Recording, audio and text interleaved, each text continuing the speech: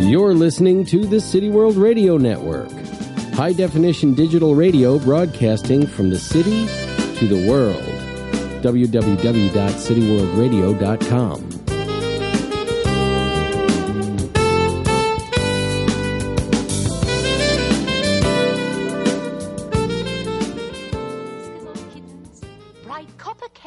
And warm woolen mittens, brown paper packages tied up with strings. These are a few of my favorite things. Cream-colored ponies and crisp apple strudels, doorbells and sleigh bells and schnitzel with noodles, wild geese that fly with the moon on their wings. These are a few of my favorite things.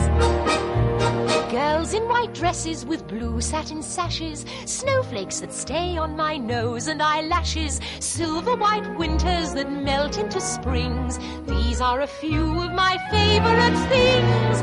When the dog bites, when the bee stings, when I'm feeling sad, I simply remember my favorite things, and then I don't feel so bad.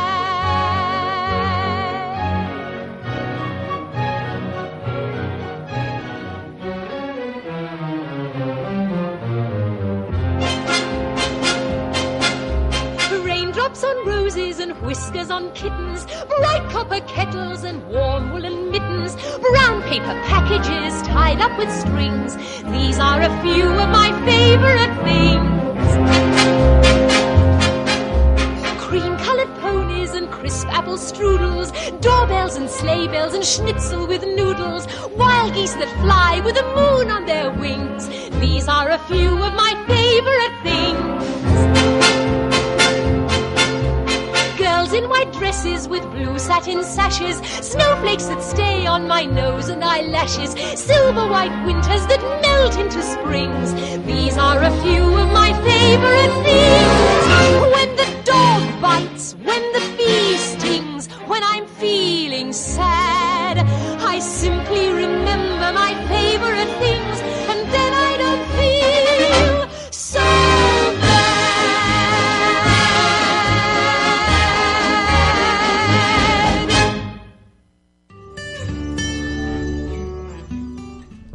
Good evening, and welcome to Morph Mom Moments. What an exciting night. I have an amazing co-host, my cousin, Kathy, and an amazing guest, the well-known best-selling author, David King. This is a very exciting night for me for a number of reasons. I think I'm a history buff and a former prosecutor, so everything about his most recent book is exciting to me. The book is called The Trial of Adolf Hitler, The Beer Hall Putsch, and the Rise of Nazi Germany. Before we go to David, I just want to give those of you joining us tonight just a very quick introduction of what you've gotten yourselves into turning on the Morph Mom Moments radio show. I'm Kathleen. I started Morph Mom, which is MORPHMOM, about 5 years ago, and which ties into tonight. The reason I started Morph Mom was I had been a prosecutor for many years. Always thought that's what I would do. I left to raise my kids, and 14 years went by way too quickly. And I thought, of course I can go back. Well, that wasn't exactly the case, so I could not go right back. And I didn't know what to do, so I decided rather than reinvent the wheel, I was going to go out and find other women and see how they did it, what they were doing, and ask them two things: pay it forward, tell their stories, their journeys, the good and the bad, but also tell specific steps that they took, so that if someone watched that video, they'd feel like they'd made a friend, but they also had maybe 4 or 5 specific steps written down on a piece of paper that would then encourage them to take the next step and go out and try something.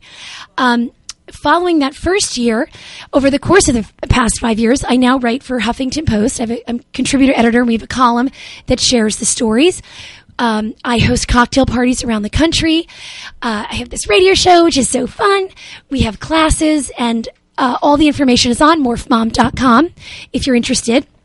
And we just recently celebrated our first inaugural non-conference, and our next one is coming back to New York City on October 23rd. And for the details, again, go to morphmom.com and you can register, and I promise it's a day of fun, lots of panels, lots of different topics, and connecting with others. Now, most importantly, we want to connect with our guest tonight.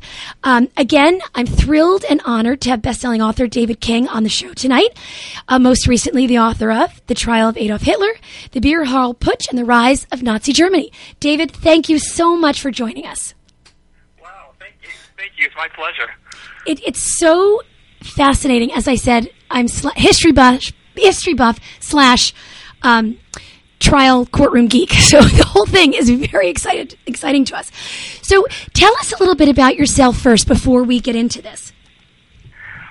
Well, I'm a writer, a full-time writer. I used to teach history. I love history. I've loved history for as long as I can remember. And I used to teach history at the University of Kentucky and loved it. Just everything about it except grading papers. I did not like that. And I just kind of lucked into writing. I didn't even know you could do this, and just had some really good luck. And now I've been doing that full time for about 10 years, a little more than 10 years now. But so I'm still doing history, but just doing it in a different way in books instead of in the classroom. Did you always think you'd go into writing, or was that something that sort of evolved following your teaching career? No, I didn't even know you could do this. I mean, I love reading. I love reading, and I thought, I remember when I met somebody who wrote a book as a professor, I was like, wow, you've written a book. I mean, I thought that was the coolest thing. But I never really thought of it. I didn't even know you could. I had really good luck. I lived in England, and had a beer with a professor. And he was telling me, he said, what are you working on? And I told him at the time, he's like, publishers like that. And I was like, what? Because I have heard the opposite. People, I remember going to one talk in Cambridge, and a professor came in and said, none of you we have to sell 400 books to break even, and none of you are working on anything that's ever going to come close to that. That was the kind of feedback I had been getting. I was like, oh, wow, that was depressing. Really? And so, so this guy gave me, he's like, people like it. Oh, interesting. So that really opened my eyes, and so I just, I'll give it a try. And so that guy changed my life. Just to maybe an offhand comment over a beer, and I was like, wow, interesting. It's so. And did you know the topic you would start with? I guess, did you always think you'd go right to a historical book? Well, I always loved history, and I was so I kind of started out with the history, and then the book was just like a good fortune. Good luck to be able to do it that way too. And it's always been European history, because that's what I read for. I read all over the place, but I love Europe, love traveling in Europe, and love reading about it. So I tend to get drawn to that. So interesting. And what about that era? Is World War II, like the Nazi, the Hitler era, was that of interest to you, or did you start sort of researching it and think, wow, this would be a good topic to write about? Well, World War II is, I'm always blown away by World War II. I mean, it's just, there's a universe. I mean, it's like a whole other universe, I think, when I get into World War II. I really think, I liked it. I liked the movies as a kid, or, playing soldiers or whatever, but I think when I was teaching it, I started realizing, how little I really knew about it, and there's just so much more. I think in our lifetime, there's always going to be books by Hitler, and there we new things, as long as they're publishers, as long as there's readers. I mean, it is incredible. I mean, there's just new things all the time. I couldn't believe how much new there was on Hitler. We had new files even. I mean, I couldn't believe it. And so my last book before this took place during World War II, and so I've had two now. I mean, this one's a little bit before World War II, 1920s, but we have Hitler and Himmler, a lot of the major people World War II for the Nazis, but they're young now. This is before they get big in this book. But yeah, I would stay in World War II for as long as they let me. but there are other things too, though. So that's the only problem. There are other things that, I'd say the same for Napoleon. I love the Napoleonic Age. And David, this is Kathy. I'm wondering. Hello. Hi. How are you? Hello. Hi. Just wondering, in terms of this whole era with the Nazi Party and Hitler, and how this one event sort of started the launch of the party. What was surprising to you about what you learned about that event? Oh yeah, well, I think the very first surprise was on me almost immediately. I could not believe there'd never been a book on the trial. That was the first thing to hit me. I originally thought I would write about the beer hall putsch. Just when Hitler storms into the beer hall, fires a gun in the air, says the national revolution has broken out, and he ends up getting arrested. It doesn't work. It's a bluff, and he gets arrested. But I thought I'd write about that because it's 1920s and it's Germany. They lost the war. The currency was going crazy. The country's in chaos. It looked like the end of capitalism. Fascinating time. And then as I got into it, I realized there'd never been a book on the trial out of all the books on Hitler.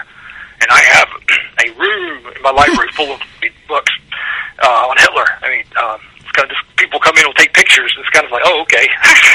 My friends all come in and take pictures of all these Hitler books. I'm like, oh, that's a little disconcerting, I guess. But they may get the wrong idea. But I couldn't believe never been. And the trial is huge for Hitler. It's one of the many things in his life. I mean, I think there's just so much of Hitler. The Holocaust, there's the World War II, there's the dictatorship. So things like the trial kind of fall in the shadows. So I guess that's why they've never been. But that was the first surprise. I was like, wow, huh.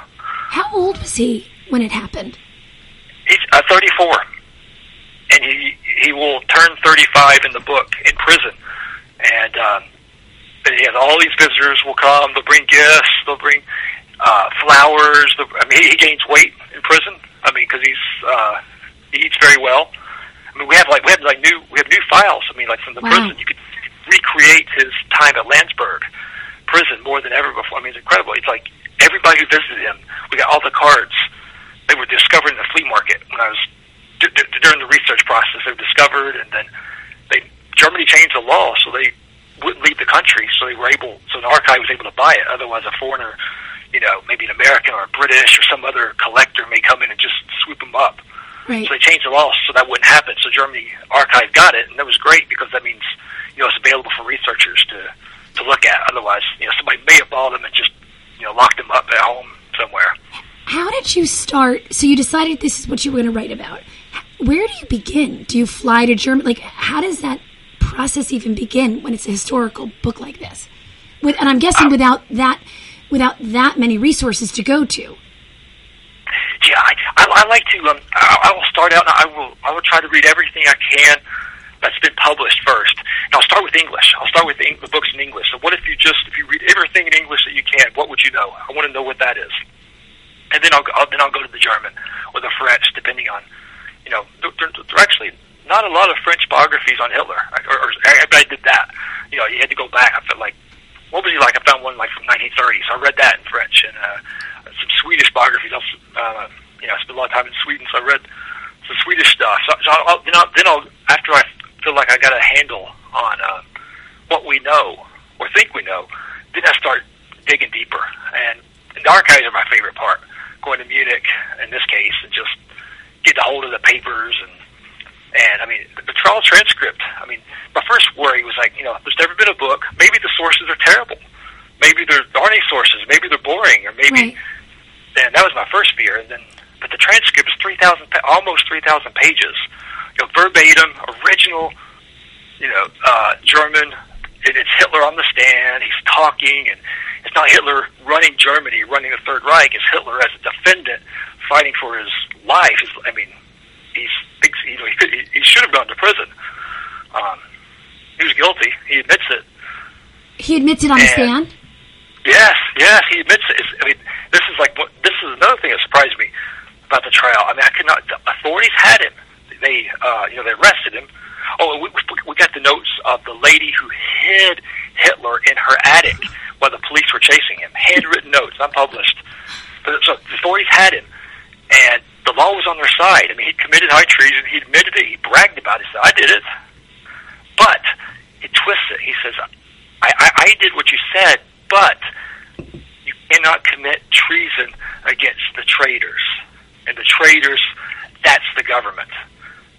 Because Germany lost the war, they lost the monarchy, they overthrew the monarchy, they had a republic in, And so Hitler's just attacking the Republic. And that was, just really, this was a moment when, history, they had him, and if they just followed the law, he'd been locked up for a long time. And then another law said he should have been deported. He's not German. He's Austrian. So we could have avoided everything there. Everything could have been avoided. The whole future, the whole history, the whole landscape of what happened because of his reign could have been avoided, maybe. I know. I mean, that was an astonishing thought. I was like, wow.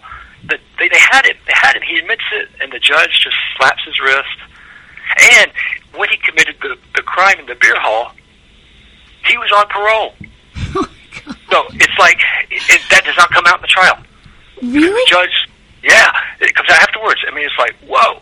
I mean, the trial at the time, it's a sensation. I mean, the media's covered it like crazy because it's a big deal in Germany. I mean, Americans, New York Times, who, by the way, said this is the end of Hitler after the putsch. As a lot of people said, this is the end of Hitler and the Nazis. And it should have been. I mean, and somehow it empowered them. It energized it. Is that right? Yes, because they lost. 20 people had died in the putsch. 16 of his followers and 4 police. And Hitler is depressed. He's at the prison. You can see when people visit him. You can go. I've tried to read a lot of sources, memoirs or letters describing visits to Hitler, and he's really depressed. He's on a hunger strike. He thinks his career's over, and at the trial, he starts getting, rejuvenated. He's talking. The judge lets him speak. Talking is what he did. That was his thing, was to talk. And the media is, Germany, France, Switzerland, Australia, Argentina, all over, reporting it in great detail. And you can even see how Hitler, they're misspelling his name at first. It's like Hitler with 2 T's or Von Hitler. And so he's not very well known. Was the media somewhat sympathetic to him? And how did the media represent him on the stand? Oh, I that was one of my favorite things, is like reading all these, because the transcript, 3,000 pages, but, by the nature of it, it's just the words. But the journalists, they really help you figure out, okay, here's how Hitler would hold himself. Here's how his voice sounded. It's a lot deeper than what we think.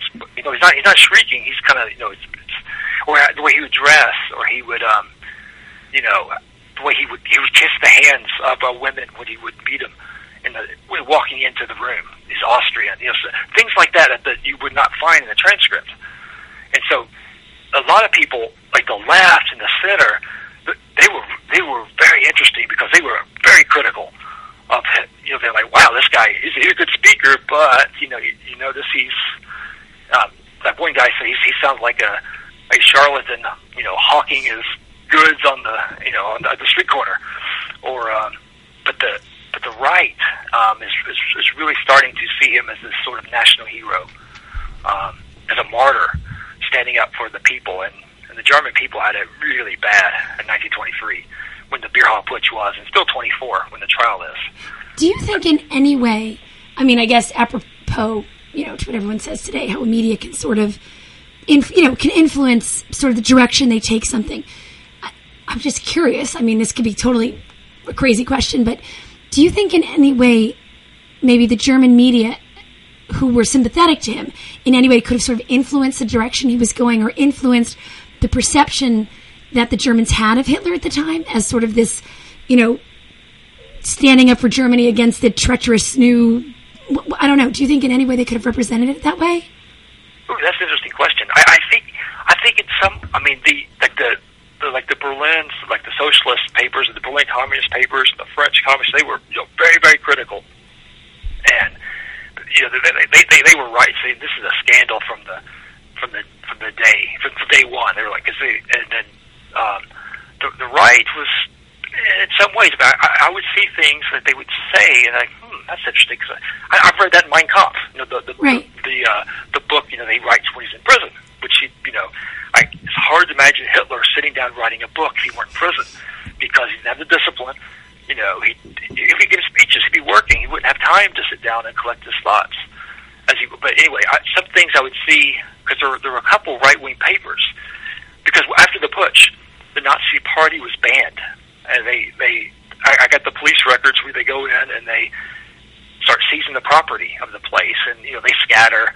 The Nazis scatter, try to leave the country so they don't get arrested, and the party newspaper goes underground, and a couple other right-wing papers replace it, and you can see those, and really there to help Hitler and the public image of Hitler during the trial. And so you can see how, they're really building him up, and Hitler starts getting a lot of attention too, because he starts telling people why things are so bad. Why the government has failed them, what Berlin's doing wrong, and we didn't lose the war. It's we were stabbed in the back, and because Germany, they lost the war, but it's so heavily censored. The people knew the victories, but the defeats not so much. So the defeat came as a shock, and the peace treaty even more so. And so Hitler's up there just really, hitting the government hard. And of course, it's the Republic that had to sign the peace treaty when they came in. It wasn't the monarchy. The monarchy was gone. So they have a couple strikes against the Republic. They come in just in time to sign this hated peace treaty. And so Hitler is just going off on the Republic, and so you have this Republic, it's getting more and more extreme. People going left, people going to the right, and the center's having trouble holding out. And people are listening. And Hitler's really wooing the left too. So it's he's trying to. Is he trying to almost portray himself? Sort of, he's the martyr of, like he's sort of. When you read the transcript and you read the news coverage of it, is that how do you think he might have started to attract more attention, coming across as the martyr of this? Like he did what he did to, represent the German people. I don't know. Did it ever sound like that? Or did he come less as a martyr and more as like I'm going to fight the fight? Yeah, well, he's definitely presenting himself as a martyr. And the way he's able to do it, this really plays into his hands at the trial. Because at the putsch, when he marches into the beer hall back in November 23, he marches in.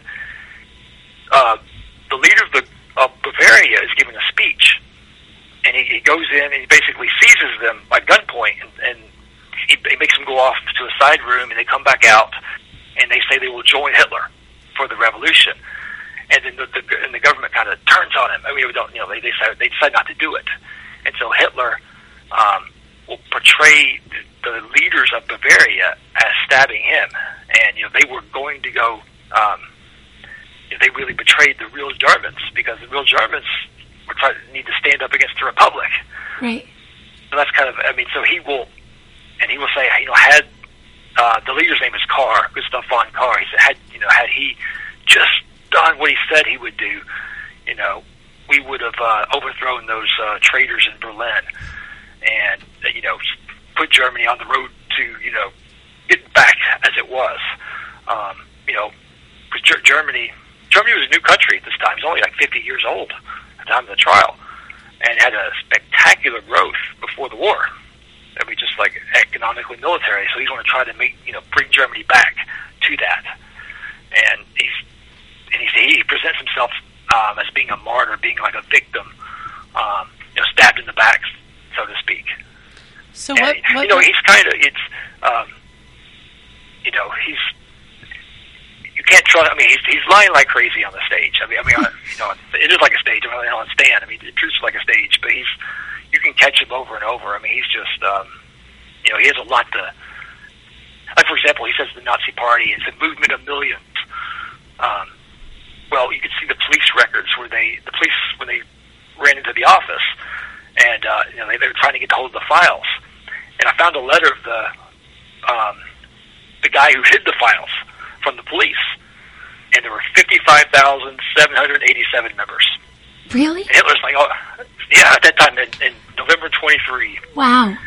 At 55,787, and Hitler's talking about a movement of millions. So it's a little bit of exaggeration, but so did part of that exaggeration help get interest from all the other Germans. What resonated with them? What was his message that made them feel compelled to support his efforts?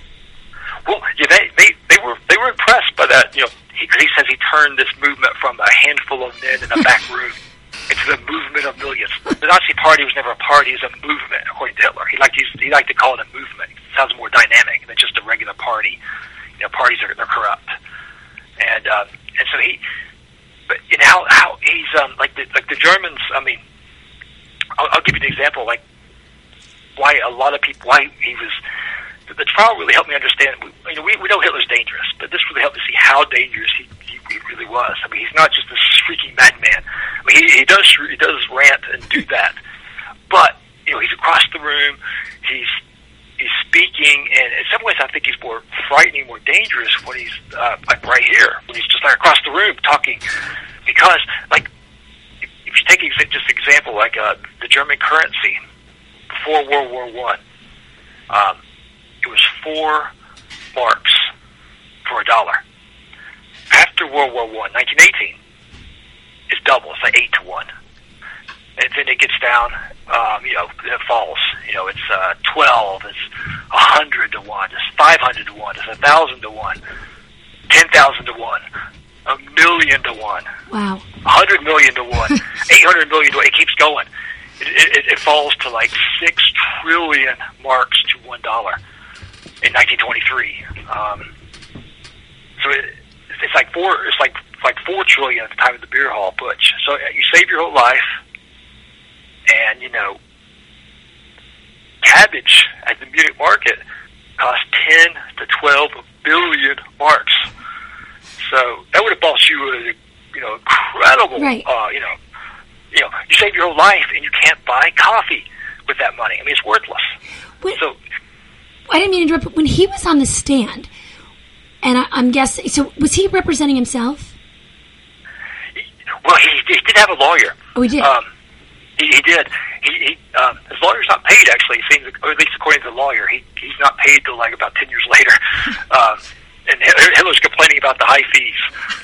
So I think the lawyer's probably right, because I have seen him complain. You know, when Hitler's trying to negotiate a car from prison, he wants to buy like a new Mercedes. Yeah, he got these wonderful letters from this, and he's complaining about the legal fees. But he has a lawyer. He just talks and gives speeches, and German law is a little. I mean, you're allowed to question the witnesses. You could pretty much ask you can ask questions to other people. So you have a lot of fireworks, and people will storm out of the courtroom, and it's pretty chaotic. I mean, the prosecutor has a really tough time. I mean, the judge is just. The prosecutor storms out at one time. I mean, because he's just the judge. So when he's... It must be hard when you get a difficult judge. I wonder if they looked... Do you think the judge was part of that 55,000 member Nazi group at the time? Well, that was... Later on, the judge basically have to be later on when the Nazis come to power. But that's one thing. If you read like the Hitler biographies, all the best biographies, they talk about the judge as this nationalist who liked Hitler, pro-Hitler, and all that. I think all that's true. But I think there's another surprise. When I got into it, I think all that's true. But I think there's something else that's really motivating him beyond that. I don't want to spoil this. I'll tell you if you want, but I don't want. Basically, they have a lot to hide. There's a lot to hide. Bavaria has a lot to hide, and the judge is a difficult spot. I mean, it's a catastrophe. I mean, I'm not defending the judge. It's a catastrophe, this trial. Don't spoil your ending, though. Don't spoil your ending. Oh, yeah. I can't wait to... I literally cannot wait. I'm like on the edge of my seat listening to everything you're saying right now. You're making it come alive, and you're making it very interesting and very relatable. Oh, wow. Well, thank you. So, David, now, we were only going to have a half an hour, so you have to tell me when it's time for you to go, because I could keep asking you questions all night long. So if you tell me, so it's 7:30 now, are you okay to talk a little bit more, or do you have to go to another interview? No, yeah. Okay, so I have another question, of course, as we're doing this. So when you read the transcript, did it almost feel like that was the beginning of his, like, he was sort of using this as this platform. So he was giving this, the data of 1 million people as opposed to 55,000, and what was going on with the money and the currency. And when you're reading it, did you almost get the feel like it had little to do with the trial and more to do with beginning his own rise to power and what he was going to do that on and what issues he was going to raise? I'm just curious, like, if he was allowed to sort of grandstand a little bit. Yeah, one thing that I try to do, my goal, I try to almost forget what we know is going to happen. I mean, you can't do that, it's impossible. But I try to, because one thing I always find it really exciting about, like, if I can do it, my goal is it's a lot easier being a historian, looking back and seeing what happens afterwards. But during the time, I think they would have been shocked to see how things would have been. Like, I have this unpublished memoir from the deputy prosecutor, and how he's describing. He wrote it later. He's describing his first impressions with Hitler. He's unimpressed. I mean, he didn't seem very brilliant to him. And I think that's one thing. What's it like to be there at the time? I mean, like, for example, this wasn't my idea, but another historian had a really good point. I thought he said that as far as, like, guessing, if you were to go back in time, say to 1914, and say you were to go back in time and you were to come across, like, say, just go up to some Europeans that were well-informed, intelligent people, and say, during, within your lifetime, there's going to be one country in Europe that's going to, commit the Holocaust. This horrific crime, try to exterminate people, and just 6 million. Which country is it going to be? And he's like, a lot of people he thought would have said France or Russia, but probably not Germany. And I think that's a good point there. Because that was another thing I thought was really interesting about this time. Munich was such a sophisticated, cultured place, and at the time, it is poets and painters and dreamers and bohemians. Hitler went there to be a painter. He did. He's also running for the military. He's avoiding service in Austria, but he wanted to be a painter. And Munich goes from the city of Kandinsky and Klee to the city of Hitler and Himmler. And so he was avoiding service in Austria, and that's why he went to Germany?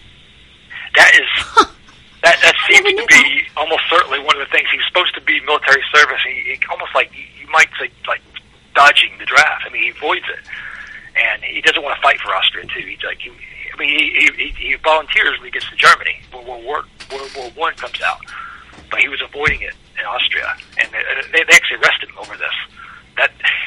That does not come out at the trial, but is that why he was on parole? Well, that was a different. Yeah, that was an incident 22 when he's on parole. He attacks this guy, giving a speech at a beer hall.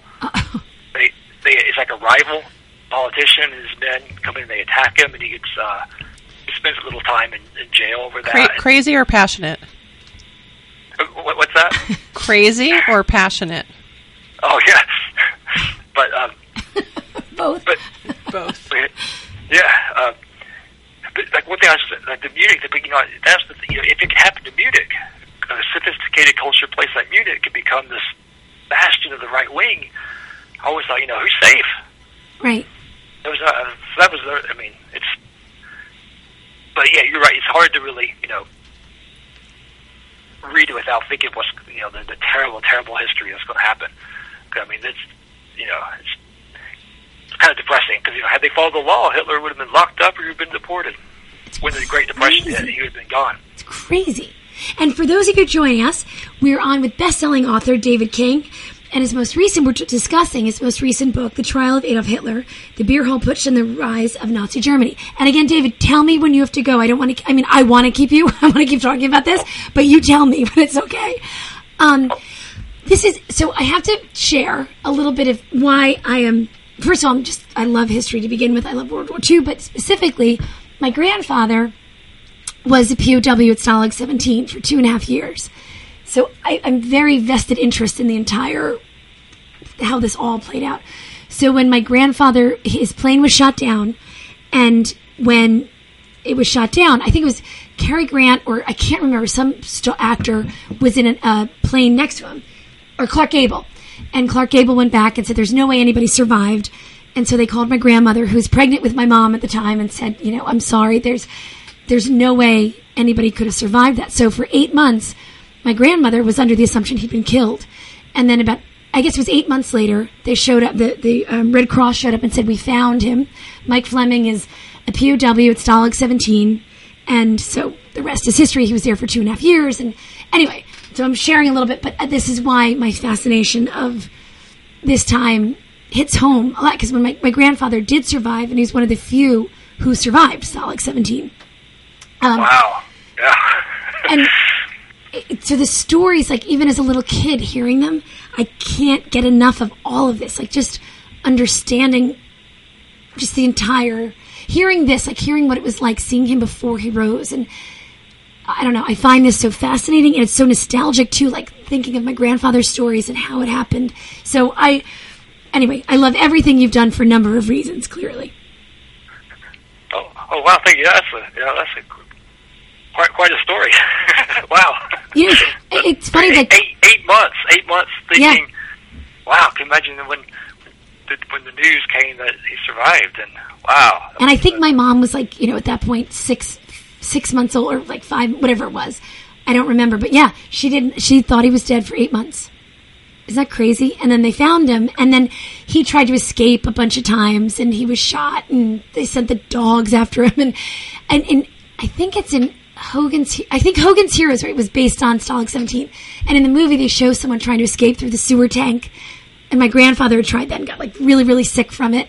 Anyway, so and then Stalag 17, I think, actually portrays one of those things. But anyway, so this is also, I have a huge fascination about this entire period. A personal interest, too. Yes. Mm-hmm. Very. Yes, as Kathy. Same thing. So when you find all this stuff, you find all these papers, and you're researching, of everything you came across during, and by the way, how long did it take you to do the research for this? Well, I started full-time in 2012, and so in 2012 I decided, okay, this is what I wanted to do. I was playing around, poking around, but by then I decided. My last book came out in 2011, so I kind of was looking around and thinking, and then 2012 I decided. And then so up until, it was at about close to, I always take as long as they will give me. Right. The contract, like, how long would you want it? Okay, I will, can I do 3, 4, 5? I will take as long as they give me. I've never regretted asking for. How long were you on the ground in Germany doing your research? How long were you actually in Germany looking at the documents? Well, Germany, like in Munich, had some fabulous archive that I was able to use. But for the first time, this is my 4th book, and for the first time I had incredible good fortune that in 1945, at the end of World War II, the U.S. Army captured what they call the Hauptarchiv, which is like this main Nazi files. Nazis were burning files, trying to get rid of it, but they couldn't burn everything. And there are thousands and thousands and thousands and thousands and thousands. Just a massive archive that the Army captured and brought back to the States. And they gave it back to Germany, the whole thing, but they filmed it before they did. Wow. So for the first time ever, I was able to get years of archival work before I even went to Munich. I've never had that before. I've always had, like Vienna, let's go to Vienna, or like in Sweden, like a couple years there in Sweden for my first book, and then you didn't have that. This was incredible. I mean, it was just like it was on microfilm, and the police file. I mean, the Nazis had they were very interested in this time of the Beer Hall Putsch and the trial. So they had, the entire police. I mean, they basically took the Munich police files, and the police had interviewed or interrogated everybody they get their hands on. Like young Himmler and Heinrich Hoffmann, who was Hitler's photographer. Röhm, who was later killed during the Night of Lung Knives with it. Everybody could get their hands on a lot of other people too, and all that. They searched the Nazi Party offices, had that, and all from this Munich police files. I mean, it was that was wonderful. That was like years before I even got to Munich. And there were probably, I forget how many archives there were in Munich now that I used, 3 or 4, I think, at least in Munich. The files were incredible. I mean, they had like Hitler's Bodyguard, an unpublished memoir. And Hitler's Bodyguard maybe saved Hitler's life during the march, because he gets all shot up. He jumps in front of Hitler and gets all shot up. And the guy who's marching arm in arm with Hitler to the street, and the guy in Hitler's arm gets shot. So wow. The bullet missed Hitler by a couple feet. And I got that guy's valet's memoir. No way. In the archive. Really? So it was like all the inside people. All the inside people. This is who you want. What's it like? Is it when you find something like that? Like, what do you experience? Like, what goes through your head as you're seeing this? Oh, I love that. That's my favorite part. Is I'm just looking for things and coming across things. So I got another one, like Hermann Goering. He also gets shot during really nasty. He gets shot like in the groin and the thigh area. I mean, just really bad. And his wife is Swedish, and she wrote all these letters back home to her family in Sweden. And so I got those too, because again, I spent some time in Sweden, so I was able to. Oh wow, I'll check this out. And it was like, it was just interesting when she would just describe, how they're Goering, pacing the floor as the trial's getting ready to start. And because Goering got away. I mean, because she helped him. I mean, they got, and also a Jewish family helped Goering too. Really? It's a really, really nice Jewish family. Took him in, even though they knew he was the head of the stormtroopers. These really kind of the hooligans who just like to fight.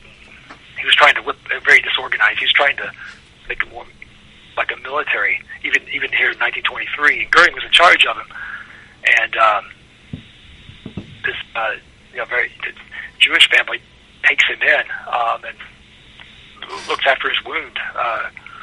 2020 hindsight, they wouldn't have done that. Yeah, right. For sure. And I kind of followed him to see what happened to him. I found him. I go through these these kind of rabbit hole, go down the rabbit hole, and a lot of it just ends up getting cut. But I think I didn't put that in the footnotes. But the family, Goering later on, he always claimed to help them. When he got in power, and it's like, well, really? Did he really? I was a little skeptical. I was like, yeah, but he did. But it looks like he actually did. I mean, he got them on the way on a boat, and unfortunately, the lady, her name is Bella. A lot of historians have her name wrong. They call her Ilsa, but maybe that's her name or something. But her real name was Bella, and she dies like in the World War II on the boat somehow. So he actually did. Now, can you? He did. Yeah, I was skeptical. Yeah, but he did. Fascinating. So when you start the book, you say, okay, this is the basic thing. This is sort of my general map of where I want to go. And then you land in Munich and you're surrounded by all of this stuff. For example, like him helping this family. How do you sort of let the stories take you at that point? Or do you try and stick to, like, how do you do it? Like, as a writer, how do you follow this? Oh, I will throw out my plan. I throw it out all the time. In fact, this book, I didn't know where to begin, so I just started writing. And I threw it all out. I threw out about 200 pages. Because I started when Hitler first came to Munich. And, I was 200 pages in, and we hadn't even gotten to the, we barely got to 1923. I was like, okay, I'm writing on the trial. We haven't got to the beer hall putsch. So this is not working. Just cut it all out. But, is it hard to let that go?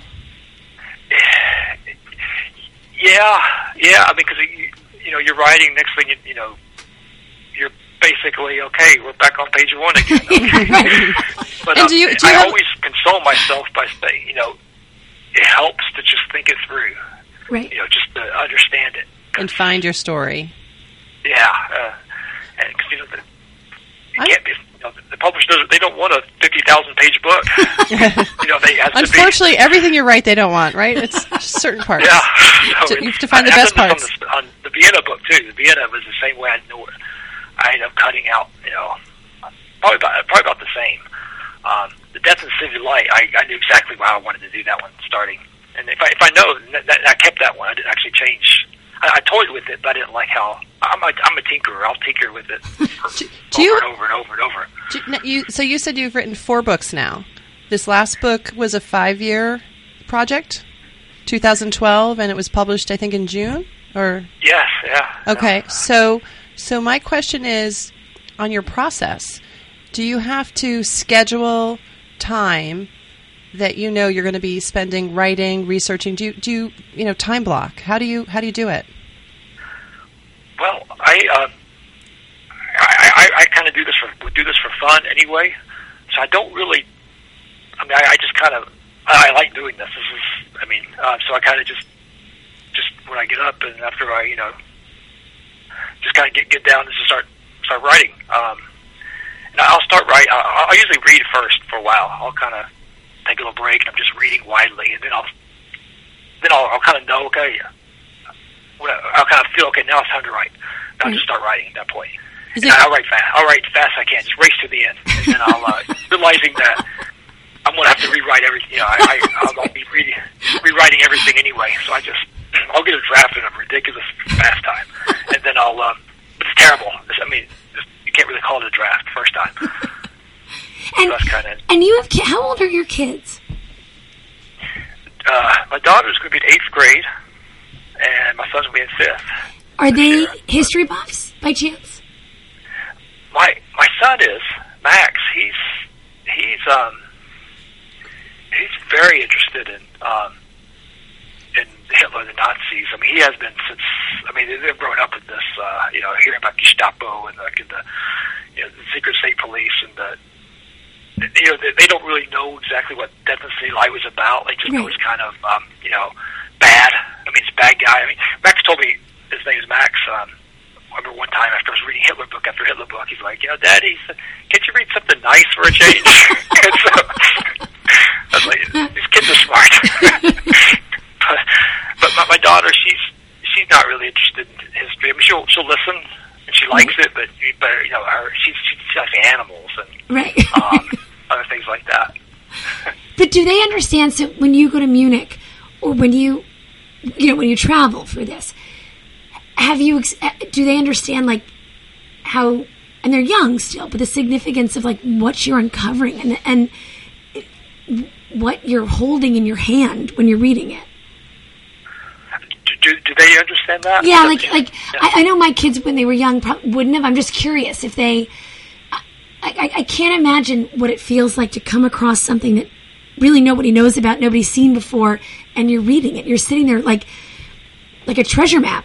One leads to the next, to the next, to the next, and these are all just unraveling as you go through it.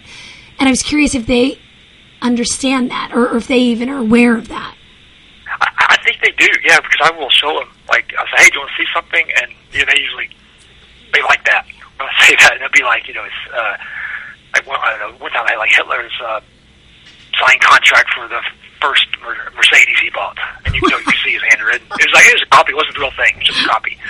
But and they can see the autograph, and they kind of like that. And I think so. I think to some extent they. I don't know. I haven't really thought about it. With my first book, it's in the 17th century, and I ended up getting a first edition of the book that I was writing about. It's from 1679, and so they like when they like looking at that one because it's and I'll show it to their friends too if their friends are really interested in history. And I did something in my high school, like a reading thing. I brought they actually read my book, that first book I had, which from the 17th century, and so I brought the original book in from 1679, and they love that because it's just, you can see the very very fragile book. Who's your audience? Makes it real, I think. Right. Who's your audience? Who do you find? Is there a way for you to know who's buying your books, who's reading your books, who's interested in your topics? There probably is. I would like to know, but I don't really. The magic bullet. Yeah. Secret sauce. I get wonderful emails from people, and I do that. I've actually this time I've been staying off the online bookstore stuff. I'm too obsessive, so I'm actually seeing how long I can go without. I've not checked it one time. Not one time. So I kind of like that. I'm too obsessive. I check it once, I'll check it a million times. So right, I'm going to check. Like every minute, you see what numbers are going. I'm probably missing out by not doing that because my website was down for like a week. I didn't even know it because I wasn't checking. Oh no! So it's like Sally Field. They like me. They really like me.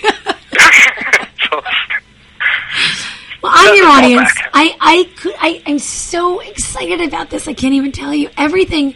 And it's like you see those movies, The National Treasure, right? So one thing leads to the next thing, leads to the next thing. Do you sometimes feel like you're sort of in that world? Like you're in the middle of Munich, or you're in a foreign country, and you're finding things that nobody even knows about, and then that leads to something else. It's so exciting to even hear you describe it. For example, like when the when the Jewish family helped them, and they were then, saved, and you found out that it actually did happen, that they were sent on the boat, and like that kind of story, like that's got to be so fascinating and so exciting as each puzzle piece sort of comes along. Yeah, I love that. I love that part of history because you just never know, and that's why I like looking at all these sources. You never know what you're going to find. I mean, it could be it could be anything. It could be nothing. It often is. You go down a lot of wrong turns. But you never know. I mean, it's kind of fun to. I guess it's what makes it exciting. If it were always interesting or always boring, then it would be, it'd be more predictable. Because you never know. I mean, it's like, oh wow. I would think for kids too, or just even like my boys, like I can't wait to talk to them about this. And you learn the basics, like you learn everything in school, and you learn all this, and then this comes up, and it's like a movie. Like you could actually go in and watch this movie, and it's so exciting, and it's so interesting, and it sells so much.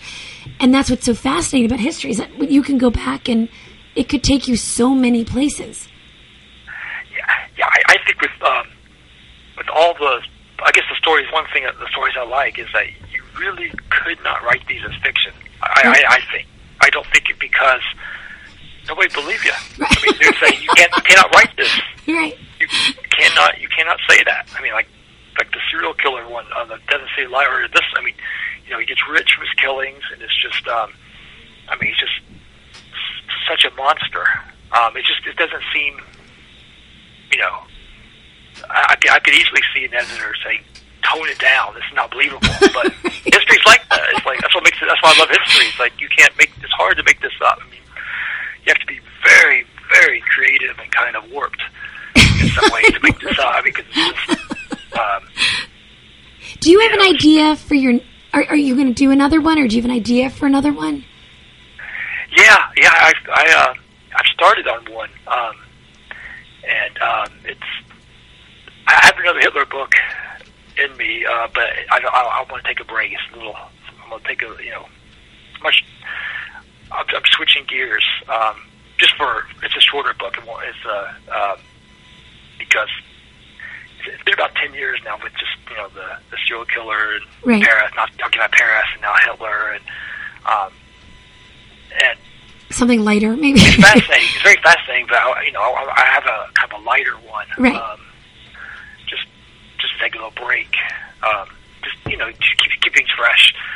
But it's like it's from the 1970s actually. Really? Yeah, and it's it's so cool. It's a bank robbery that But this guy goes in to rob a bank, and it's a true story. And it's in Stockholm, Sweden, and he takes hostages, and they spend 6 days in a vault. Oh my God! And there's never been a book, and so I'm almost done. I have a draft on this, but I'm tinkering with it and making it better. But this is what gives rise to the Stockholm syndrome. Really? So this is when they coined the Stockholm syndrome. So, all right, I think you're like my I want to read every single thing you do ever. I can't believe it. We have 1 minute left, David. I'm so bummed. All right, for those of you out there, again, we've just spent the most amazing time with David King, best-selling author, most recently of The Trial of Adolf Hitler, The Beer Hall Putsch, and The Rise of Nazi Germany. David, what's the best way for people, including myself, to get the book? I'd say your favorite bookstore in town, or online. Favorite bookstore online, or. And anyone who's listened to tonight, I can't imagine that you're not immediately right now getting the book. It is fascinating. It's interesting. It's a suspense, and most importantly, it's real. It's actual history. It's unbelievable.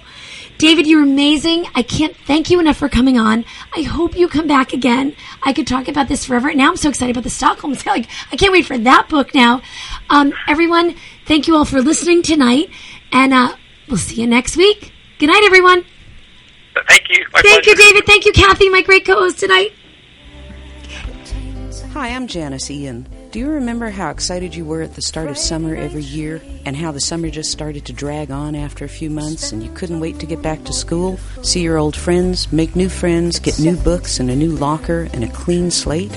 Well, you should have been excited about music class, too, because that was a special room where you went to sing, perform with your friends, and learn all kinds of interesting stuff about great composers, instruments, different kinds of music and songs. We remember our music teachers because they were so passionate about helping us learn to love music. They helped to spark a love for listening to notes and voices and rhythms that continues to enrich our lives even today. I bet your kids feel the same way about music class. Ask them, and make sure they get involved with music in school and in their lives. A PSA brought to you by MENC, the National Association for Music Education, and the National Anthem Project, the campaign to restore America's voice through music education. Music, part of a sound education.